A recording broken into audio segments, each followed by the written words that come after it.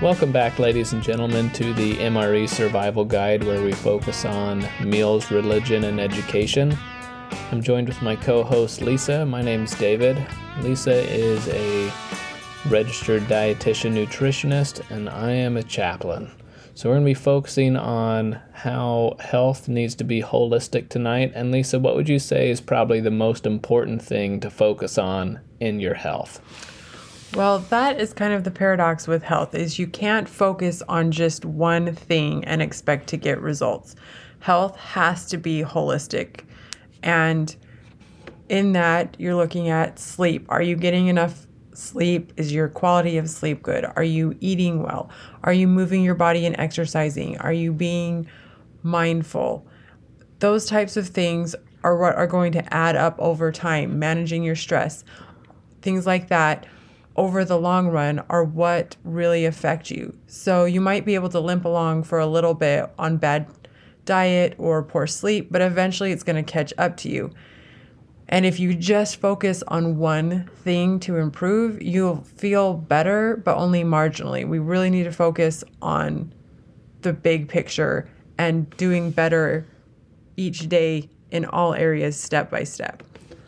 So doing baby steps on each of the different facets of health is what I'm hearing. So baby steps, a little thing each day, a little change every day, a little progress every day. Is that what I'm hearing?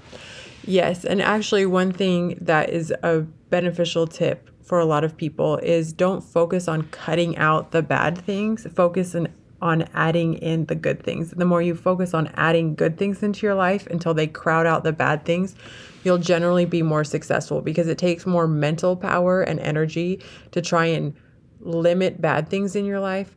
So if you, instead of saying, okay, I'm going to get up really, really early, and you're going to focus really hard on getting up early, or focus on not eating sugar or cutting out processed foods, if instead of focusing on like the things you can't do, focus on, I'm going to try and get more sleep. I'm going to go to bed early, eating healthy home cooked meals. I'm going to focus on eating more vegetables. Those types of things are going to be goals that are going to help you have a lot more success. Hyper-focusing on one aspect of nutrition can definitely be a downfall. And I'd add into this from the chaplain perspective of even just hyper-focusing on one aspect of health, right? Because there's no such thing as just, sleep health or spiritual health or nutrition health, physical health, social health. Really, you just have health.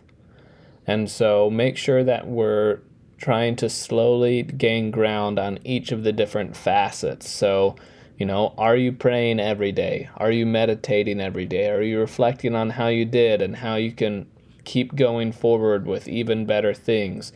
Are you participating in a local church, synagogue, mosque, etc.?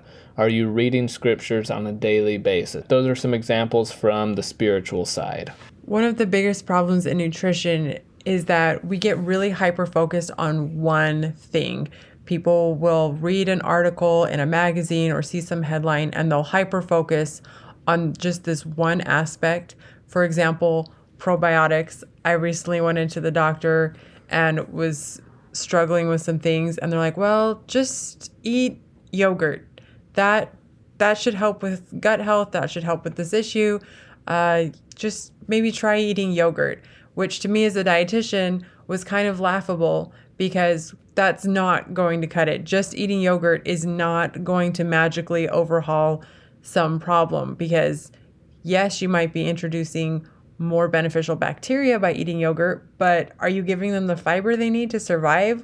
Are you getting the sleep they need to have good rhythms themselves and thrive?